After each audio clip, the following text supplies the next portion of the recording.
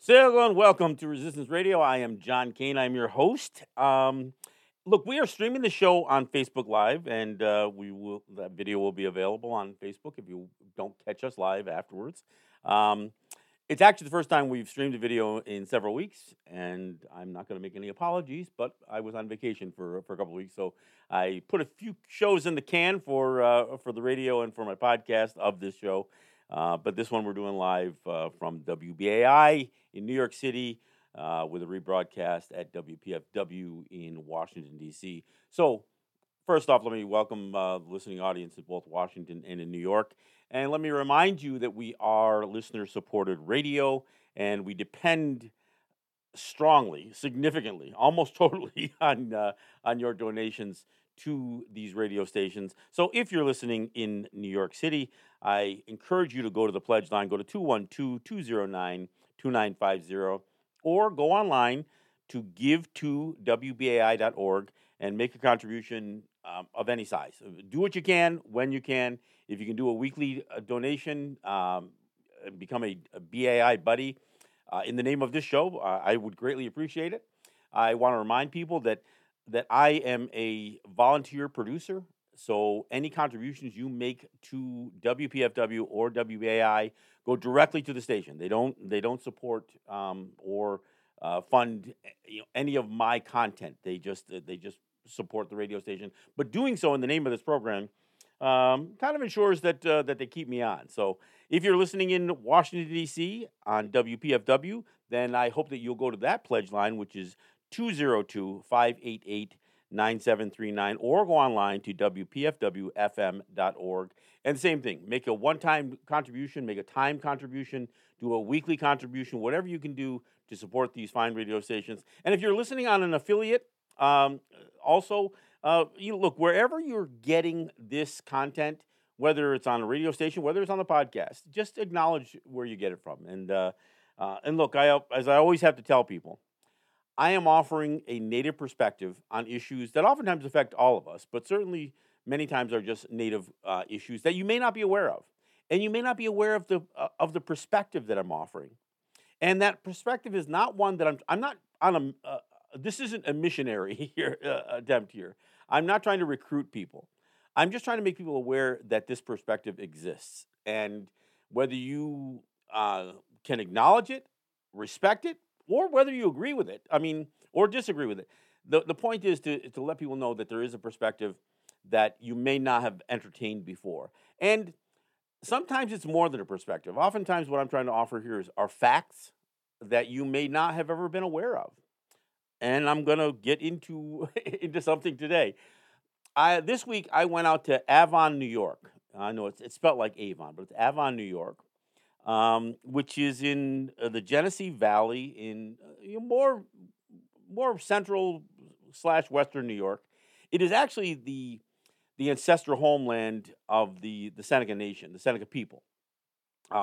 It is an area that the Senecas were driven out through some fraudulent treaties and swindling and any number of means that the state of New York and the United States used to dispossess Native people of their lands.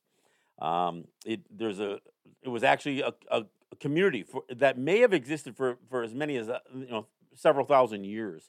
Uh, Gonowanis is the name of what it was called at some point. Um, and the reason I went out there is because there is a proposed and likely approved development that runs along a major section of this land that was ancestral Seneca land, um, a very culturally sensitive area, acknowledged. Now it's been farmland, but it is being developed for a major solar energy development. It's called Horseshoe Solar, so you can look it up and find it online. Um, I I went out to Avon to be a part of not only raise a little bit issue, do a little sign carrying, doing a little raising attention to those who would go there, including the media, that Native people did not support this, in spite of the fact that we generally support sustainable energy. The idea of doing these massive, institutionalized, industrialized sized developments that really are geared more towards the bottom line than they are, even towards climate change, action or anything else. These are money making operations. These are developments. These are financial developments. And so this massive solar project, which is being proposed in this town of, or in the right off the village of Avon, New York, in the town of Rush, um, is intended to cover a bunch of this area, and of course, it's going to involve bulldozing and pile driving and any number of things that are going to very be very disruptive. It's going to include fencing, obviously, so it's going to affect migration of animals and that kind of thing. So I went out there to be a part of the public comment um, uh, event, I guess, that took place there. Now, one of the things that I have to say is having a public comment hearing is not a seat at the table. Calling in Native people, whether it's in Washington or into Albany or any state capital for these meetings, or which are oftentimes are little more than photo ops, they are not a seat at the table. Lip service, political appointments. Deb Haaland being appointed as the Interior Secretary is not a Native seat at the table, it's their seat, and they just happen to pluck somebody who is really, a politician, a Democratic politician. She ran for Congress, got elected, and of course, when she got to get elected, it means that white people voted for her. I mean, let's be clear. I mean, the Native vote didn't put Deb Haaland into Congress, and the Native vote didn't put her into the cabinet position of Secretary of the Interior. So these appointments or people running for office, that is not Native people getting a seat at the table. And I think it's really important that we understand that. Now, can we be hopeful that if a Native person gets elected to a state or a national office, that they will not forget where they came from? Yes, we can be hopeful, but we also have to acknowledge that when they get into those positions, their constituency is no longer just us, if it's us at all. They are voted in by Americans, by and predominantly by white people. And regardless of whether they're Republicans, because there are some Republican congressmen that claim Native ancestry, and there's some Democratic, not just congressmen, but appointments in various state positions and federal national positions that claim Native ancestry. But to get into those positions, it is not Native people that is driving them to have that success. That's just not the way it works. So I once heard somebody say, and I almost think it was like Mitch McConnell, when he was asked about reparations, black reparations. He says, "What do you mean reparations? You had Barack Obama. That's your reparations." I mean, Barack Obama being in the presidency isn't a black seat at the table either, because again, it took a lot of white people to get him elected. And if you look at his track record, some of the things were they look good. Some of it looked good, but it wasn't. He didn't actually move the needle much for civil rights. He didn't really advance issues for black people, and frankly, he didn't advance issues for Native people. He was much harder on immigration than people ever anticipated. He was very aggressive when it comes to drone strikes and any number of things that many of us would find troubling. So I mean, and again, I'm not going to spend this hour bashing Barack Obama or any specific individual, and I'm not bashing Joe Biden for appointing Deb Haaland in the Interior Department. But my point is that these appointments, these elections, these positions in your system that you put perhaps a Native person into is not giving us a seat at the table.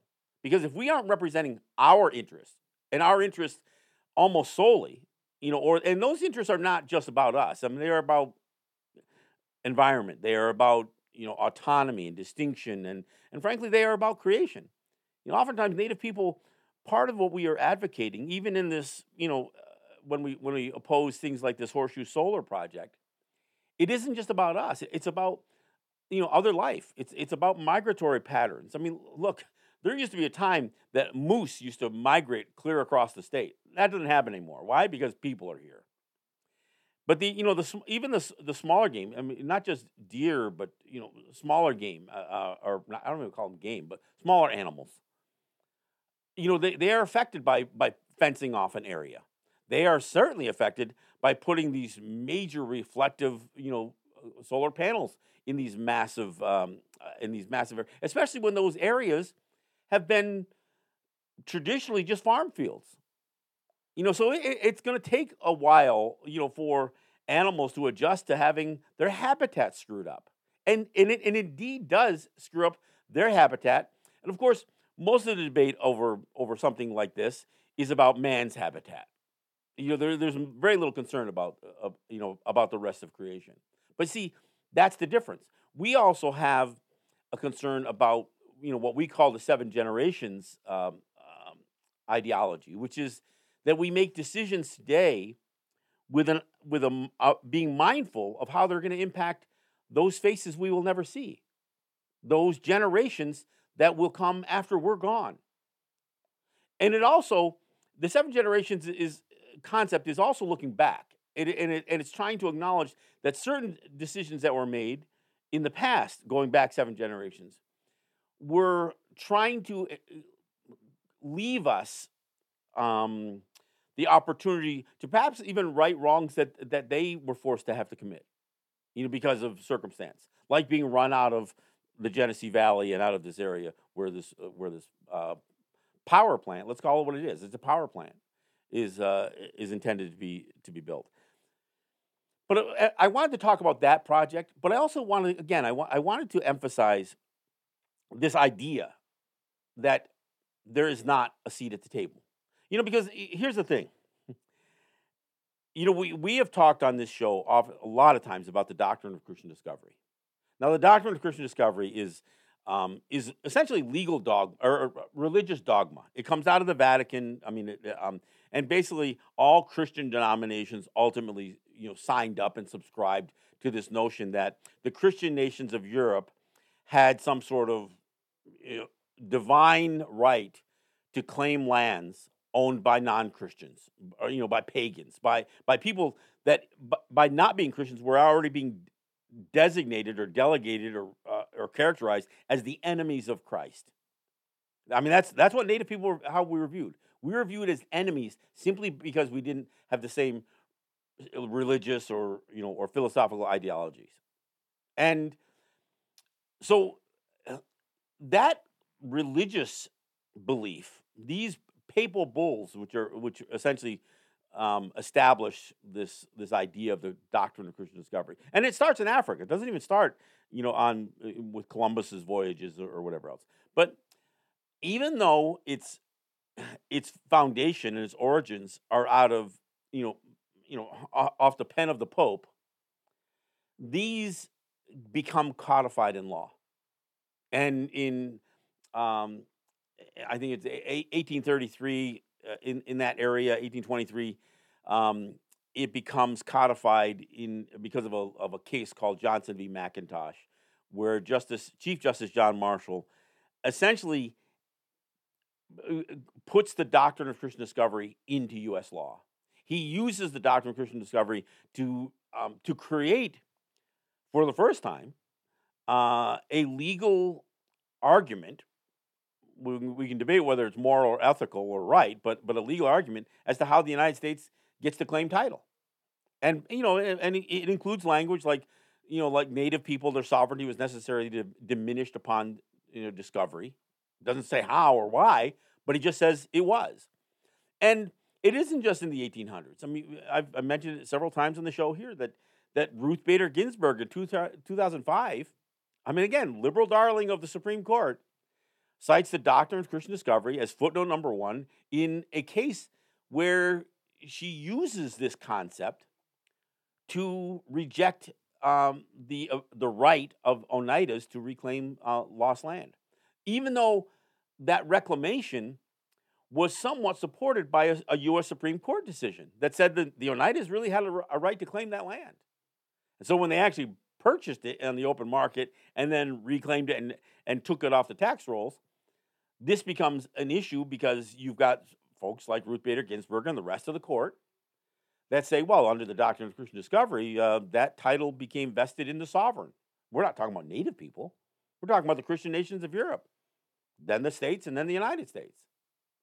So if church dogma can be codified into law, what still is very troubling for, it should be troubling to a lot of people, is the fact that there are certain international laws, declarations, commissions that have been widely supported by the vast and overwhelming majority of nation states that the United States still rejects. Now, I've talked a lot about the UN Declaration on the Rights of Indigenous Peoples here on this program. And I talk about it because it exists.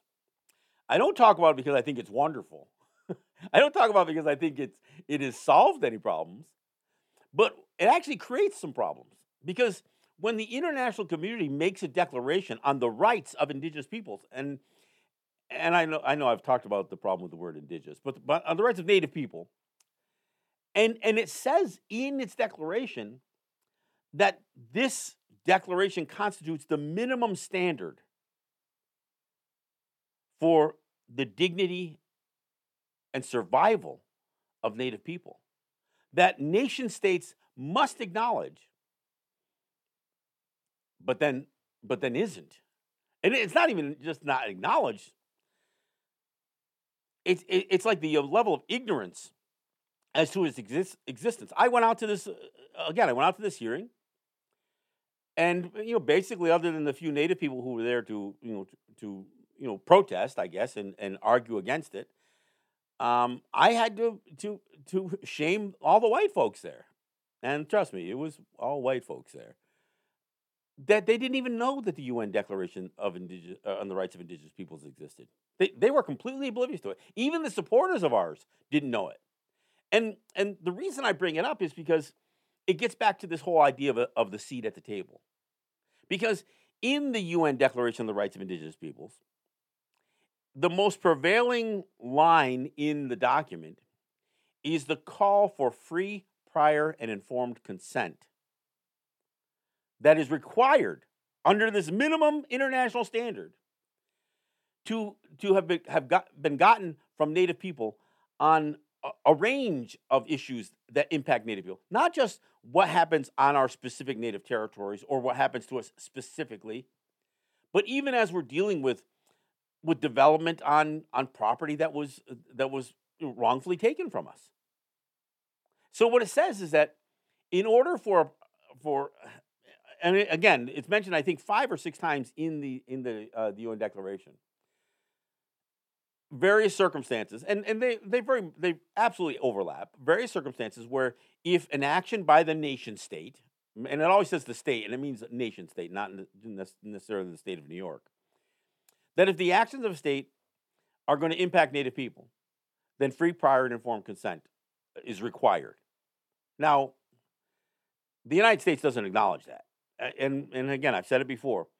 4 countries voted against this thing in 2007. When it passed the General Assembly of the United Nations, 4 countries voted against it.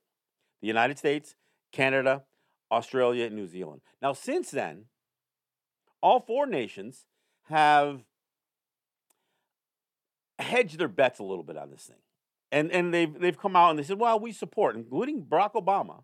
And I'm going to tell you, Barack Obama in 2010 began a process of reevaluating the United States' position on the UN Declaration on the Rights of Indigenous People. And I attended some of those hearings in Washington. And I know that as it was being discussed, one of the major concerns was how much this declaration would change international law. And that's why the United States voted against it, because they were concerned about it. The United States was also concerned about this idea that is prevalent in this thing, which is the self-determination for Native people, that we get to decide who we are, what we are. And the United States said, no, when we talk about self-determination, because the United States throws that term around all the time too. They throw the word sovereignty around, all kinds of stuff. But what they mean is internal self-determination. It means that, yes, we're going to put you in a box and we're going to let you make certain decisions, and give you certain authority to rule in that box. But among the things the United States was vehemently opposed to was the notion that we would assert sovereignty even over that box. So that's why the United States voted against it. But again, so what was the change then? Well, Barack Obama, and this also includes Canada, Australia, New Zealand, the United States, Canada, Australia, New Zealand. They all took a similar position that they endorsed the aspirations of the agreement. So they're saying, yeah, we support the aspirations of the agreement, whatever the hell that's supposed to mean. I mean, it doesn't mean they fully embrace this as law. Canada's tried to hedge that a little bit, but the United States and Canada both, when they began this idea of endorsing the aspirations, says we endorse it provided it doesn't conflict with our laws. Well, if your laws don't include free, prior, and informed consent on policies, practices, and laws that impact us, then you are in conflict with this thing. You are violating this declaration. I brought this up at this meeting in Avon, New York. I brought this up because I said, none of you even know this exists. And as I sit here today, or stand here today, I should say, and I offer my 5-minute comments, you get to check a box and say you did this. Public comment periods are not free, prior, and informed consent. Public comment periods are not a seat at the table. They are a regulatory hurdle that you need to put in place in your system so you can check the box and say we did it. I mean, you don't have to consider anything that we said. You just have to give us a microphone so we can say it. But to be clear, our comments are not welcome by developers. I mean, they were welcomed by, and there were a lot of non-native people, a lot of white people there who are opposed to this project. And frankly, they're hoping that because their protests, their concerns, their opposition has fallen on deaf ears, they're hoping that somehow we're going to have some stronger words or more effectiveness. And look, they did change this project a little bit. In fact, one of the women representing the company doing this thing, I spoke with her. She says, we did do some carve outs and we left some sections out. I said, yeah, I know, but that's not the only areas that concern Native people. Those little carve outs that you did. And to be clear, one of the biggest concerns that the white folks had there wasn't just that this project was big and it was industrial grade and all this other stuff. They were concerned about environmental issues, but they're also concerned that what this company was attempting to do was to have the state wipe out and ignore the town of Rush laws that had already been in place, that were based on some of New York State's NYSERDA, New York State, their energy department, their recommendations. So the town of Rush already has laws, and they said, no, we want to have those laws wiped out as it applies to this project. So whatever they agree to, and even if they say, look, we're not going to do this, we're not going to do this, we're only going to cover so much land, we're only going to do so many things. If they can get the town of Rush laws eliminated, then they can change that afterwards. So that was a concern of many of the white folks that were there, and they were hoping that our words would have impact on this development. And I don't know that they will. And part of what my comments were geared toward, I wanted to. And again, I know it sounds pitiful in a way. I wanted to shame them. I said, you don't even know that the UN Declaration on the Rights of Indigenous Peoples exists. You don't even know that there's an international standard. And why don't you? Because while your laws had no problems incorporated church dogma that should have no bearing on law, you will stand here in defiance and say, well, those international documents don't have any legal standing. Yeah, and that's literally what gets said about these things. And of course, the court of public opinion, is meaningless if nobody even knows that the thing exists. I mean, if nobody knows this thing exists, then how do you suggest the wrong in what's being done?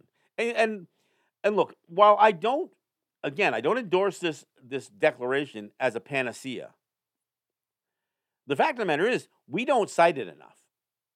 And because it should be an embarrassment to the United States. It should be an embarrassment to industry. It should be an embarrassment to New York State when they do things that not only violate Native people, not only oppress Native people, not only do they commit these racist acts like that I talked about with Governor Hochul and basically holding the Seneca Nation hostage over gaming revenue. But you're also violating international norms. Yeah, United States, you're right. This declaration should have changed international law. And the problem with this declaration is that it has no teeth. It says all these things, and it says what these nation states must do, but then has no power to enforce it. And because we don't ever even cite it, it becomes even weakened even more. And look, the UN has its, their indigenous, the week dealing with indigenous issues and that kind of stuff. They give us an audience every once in a while. But I'll tell you, every time I've been there, I've been disappointed. I've been disappointed with, the panels that they have, how dismissive they are about the crimes that are still being committed against Native people, including this Horseshoe Solar development. Barack Obama, when he was in office, he had an executive order, and he did many of them. But one of his executive orders said that any policy or practice that was being promoted or started that would have impact on Native people by the executive branch or the executive agencies or departments required consultation with tribal leaders. Now, again, I don't like the word tribal leaders, but that was his executive order. So anything that any part of the executive branch of the United States government did that would have an impact, negative or otherwise, really, was required by his executive order to have consultation. Again, consultation is not consent. Consultation, even as it relates to this executive order, is essentially checking a box. But the fact of the matter is, that didn't even happen. I had a major issue with the Obama administration, and it involved, and I've talked about it before, so I'll bring it up again. If you've heard me tell the story before, then I bring it up because it's relevant to this conversation. They wanted to pass a children's health insurance program. They actually wanted to reauthorize what they call CHIPRA, the Children's Health Insurance Program Reauthorization Act. But in order for the Democrats to push something like that through, they had to fund it. And the Republicans said, if you can't come up with the money, by some means that isn't going to damage the economy and all that other stuff, then they wouldn't vote for it. So what they did was they hiked up the federal excise tax on tobacco, which obviously impacts us because it's one of the foundations of economy on Native territories. But so they jacked it up from, I think it was like $3.40 all the way up to $10, a significant increase. Which, from a Native perspective, we can't even access cigarettes, Native made or otherwise, without that federal excise tax being made. Otherwise, it would be, even Native brands are usually compliant with the federal government, even if they don't necessarily submit to state laws.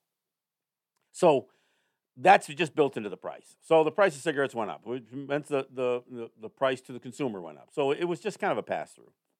However, one of the things that happened was that they attached at the very end of that thing what they call the floor tax. And what the floor tax was designed to do. Now, I want to say this. There was never any mention of us in this law. I'll say that up front, and I'll come back and address it a little bit more in a few moments. But so the floor tax was an attempt to prevent manufacturers and national wholesalers from clearing a bunch of product. See, as soon as a product is manufactured, it's considered in bond, tobacco products. And it's not taken out of bond until the federal excise tax is paid. So it's paid before it can even begin entering the commerce stream. Now, wholesalers could buy could bring in tobacco without the excise tax paid on it. But they had to buy it in bond and then clear it through customs or the tax department by paying that federal excise tax. So what the floor tax was designed to do was to prevent major manufacturers and wholesalers from clearing a bunch of product in advance of the increase, which was tied to a specific date, and then jack up the price in anticipation of the increase, and just have a windfall from all that product. So do a big rush to clear a bunch of product through customs, by taking out a bond, and then they would have product that essentially they could sell with as much as a $10 increase, even though the increase was just a little less than $7, and just collect a windfall. So that's what the floor tax was for. Now, it was designed to prevent manufacturers and distributors who had the ability to purchase or have these tobacco products in their possession without the tax on it, and ultimately clear it through customs or whatever. Now, what ended up happening was a year or two later, native retailers and wholesalers, but native retailers in particular, started getting letters from the Interior Department saying our floor tax provision of the CHIPRA law requires that you pay us the amount of the amount of that tax increase for a product we believe you had sitting on your floor, whether it was on the shelves of your convenience stores or whether it was on the floor of your warehouses. I immediately went to Senator Gillibrand's office and Congressman Higgins' office, and first went there just to ask the question. I said, look, was this your intent, that this floor tax would be applied to us?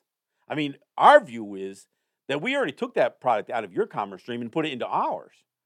And so now we're getting wholesalers and retailers, native wholesalers and retailers, getting these letters from the tax department, an executive branch, by the way. And we saw nothing in the language that said there was any intent, legal intent, legislative intent for this to apply to us. In fact, our own Nation Legal Counsel basically told us, no, that don't worry about that. That's not about us. And so now native businesses were getting letters saying they had to pay $50,000, $100,000, $200,000, some over $1 million in this floor tax. And I got it confirmed, not just in the local office of Senator Gillibrand and Congressman Higgins, but they checked with their main offices in Washington and said, no, there was never any legislative intent. And they reiterated what I already knew, what its intention was for. So I took that information, and I had it in correspondence, email correspondence, and I made sure that all the lawyers representing folks around here and the Treasury Department had copies of it.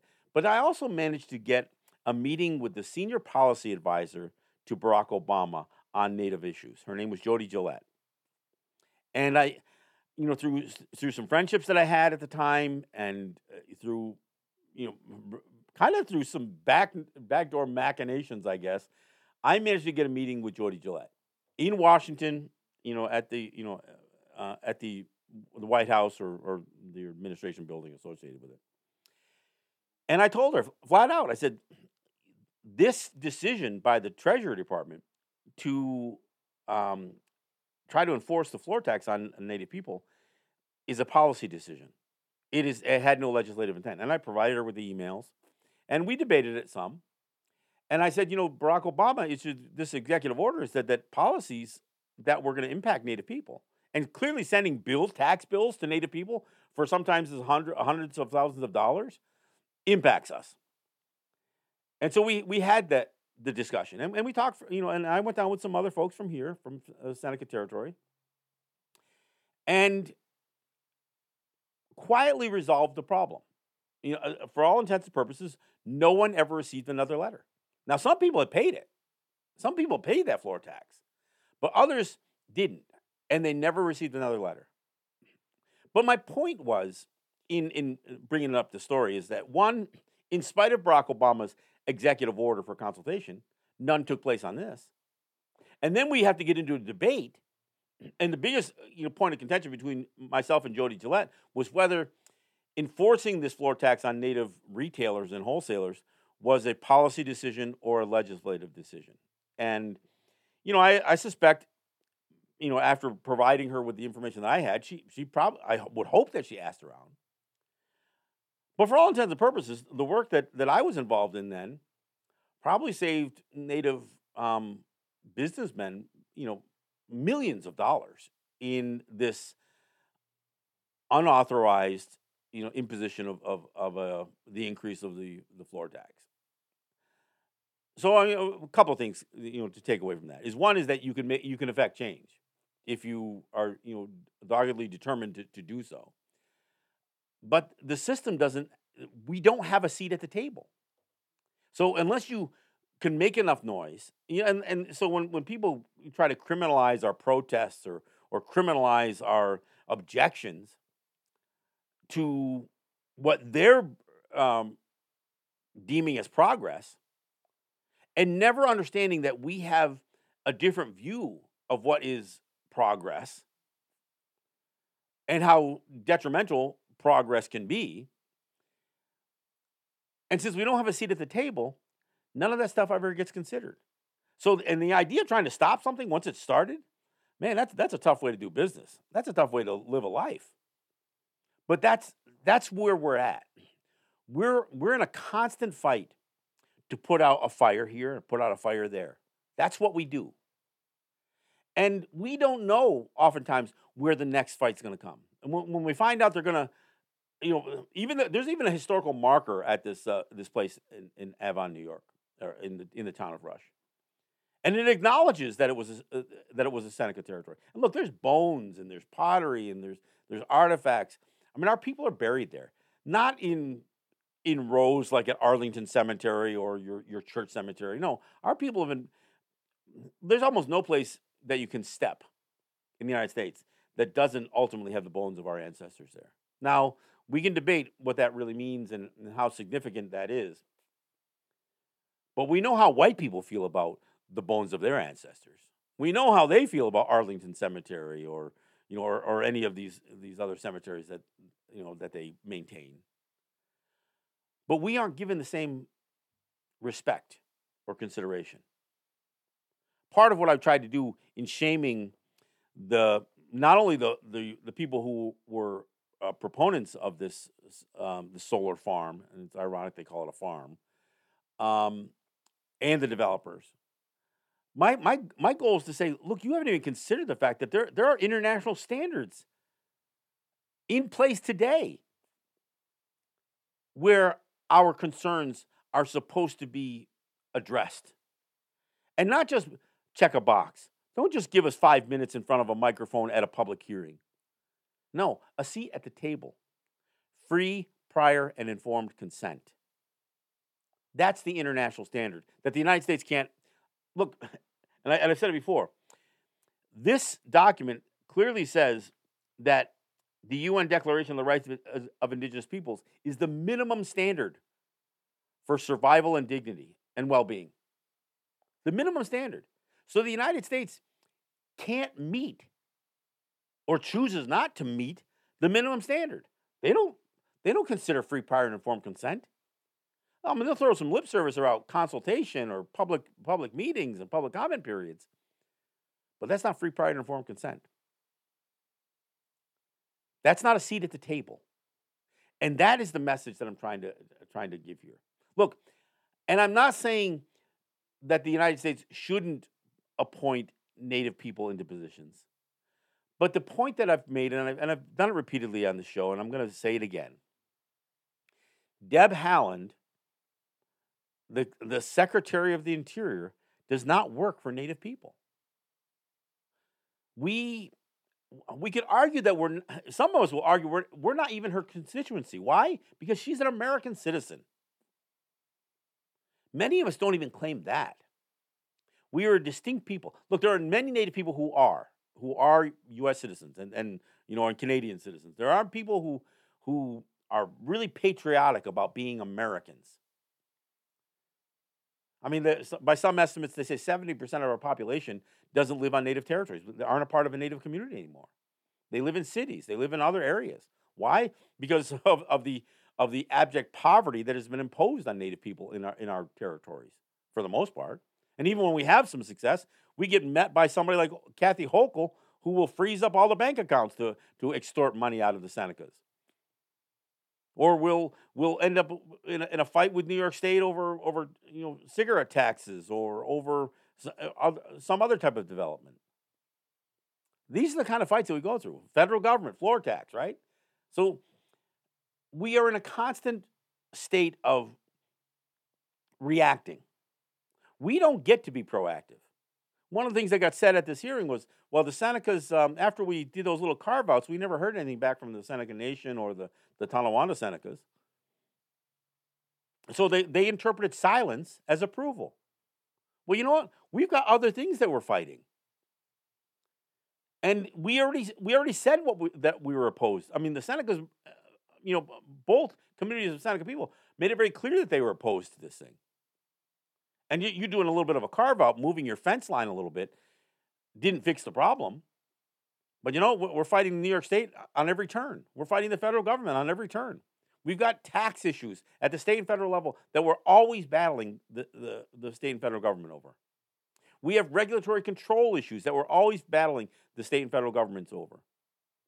Our right to do commerce is under constant attack, while complete unfettered access to both our existing lands and our ancestral lands are ignored, completely disrespected. There was never a broad-based invitation to even have this conversation, because you know what? Many of us would have had some other suggestions on where they could have put this, and no, I'm not talking about anatomically, where they could have put this solar farm.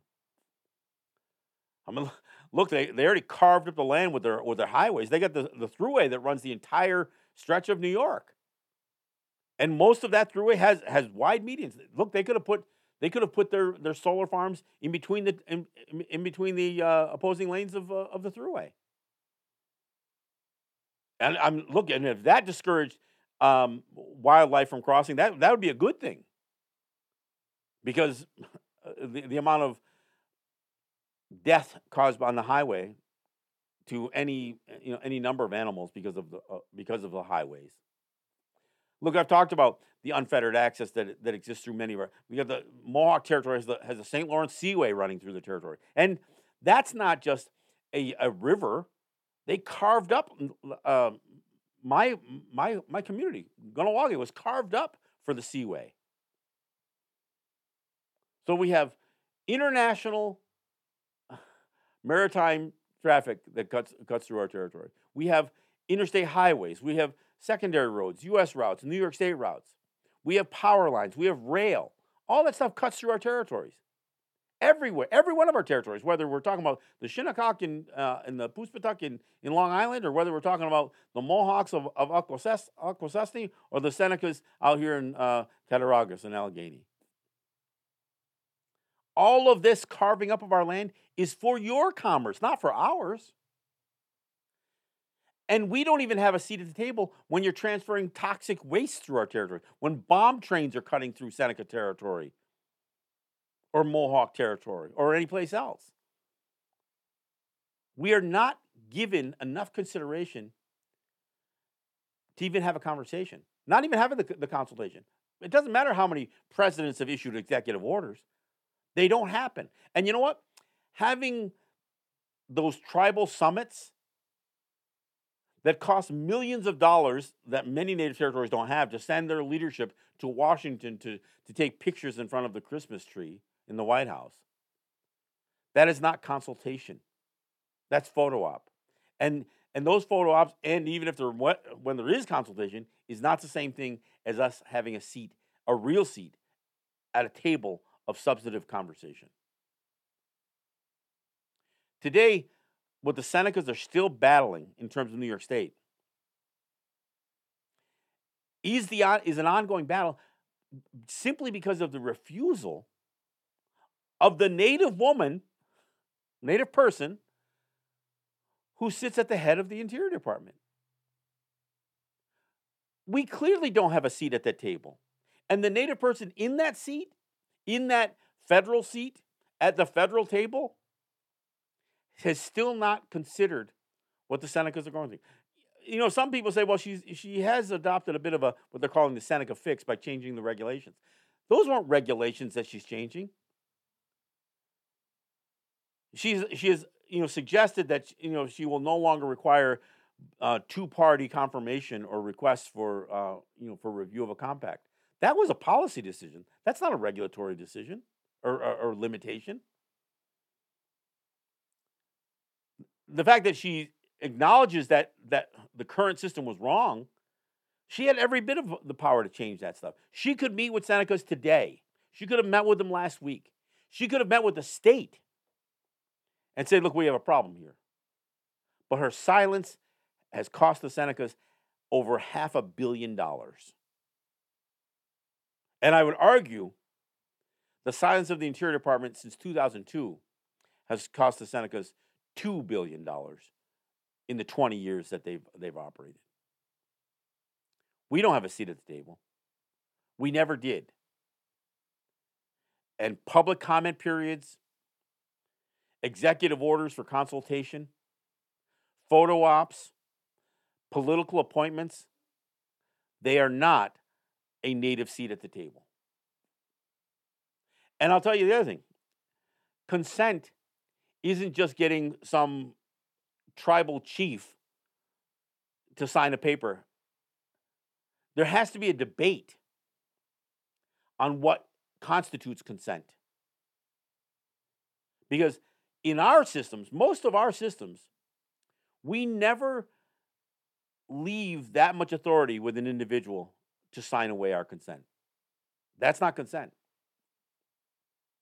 And in the United States, and this is something worth pointing out, for all of the claims that the United States makes, endorsing private sector development, free enterprise, the free market, capitalism, for all of their, they're bolstering how valuable a free and open capitalistic system is.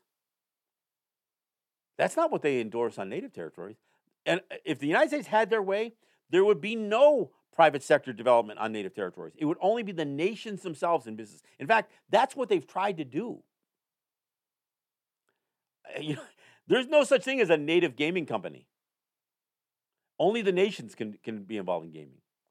The fact that we've had these battles over taxation and tobacco sales, manufacturing, there's still pressure today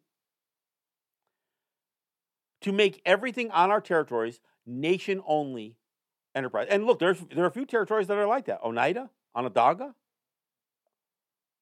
I mean, Oneida, there was a time when a few people had some stores. Not anymore. In Onondaga, there used to be smoke shops, but the chiefs bulldozed them all with the support of the state government right behind them, including the state police, who they actually had attack a bunch of Native people who were protesting some of that authority. So, if the United States had its way, there would be nothing but very clear dictatorial, and when I say socialist economic system on Native territory, I don't mean it in a positive way here. I don't mean socialism in terms of providing services for people. I mean that only the nations can be in business. That kind of socialism, tied to economic development, is what the United States promotes and preaches and endorses on Native territories. They only want the nations in business.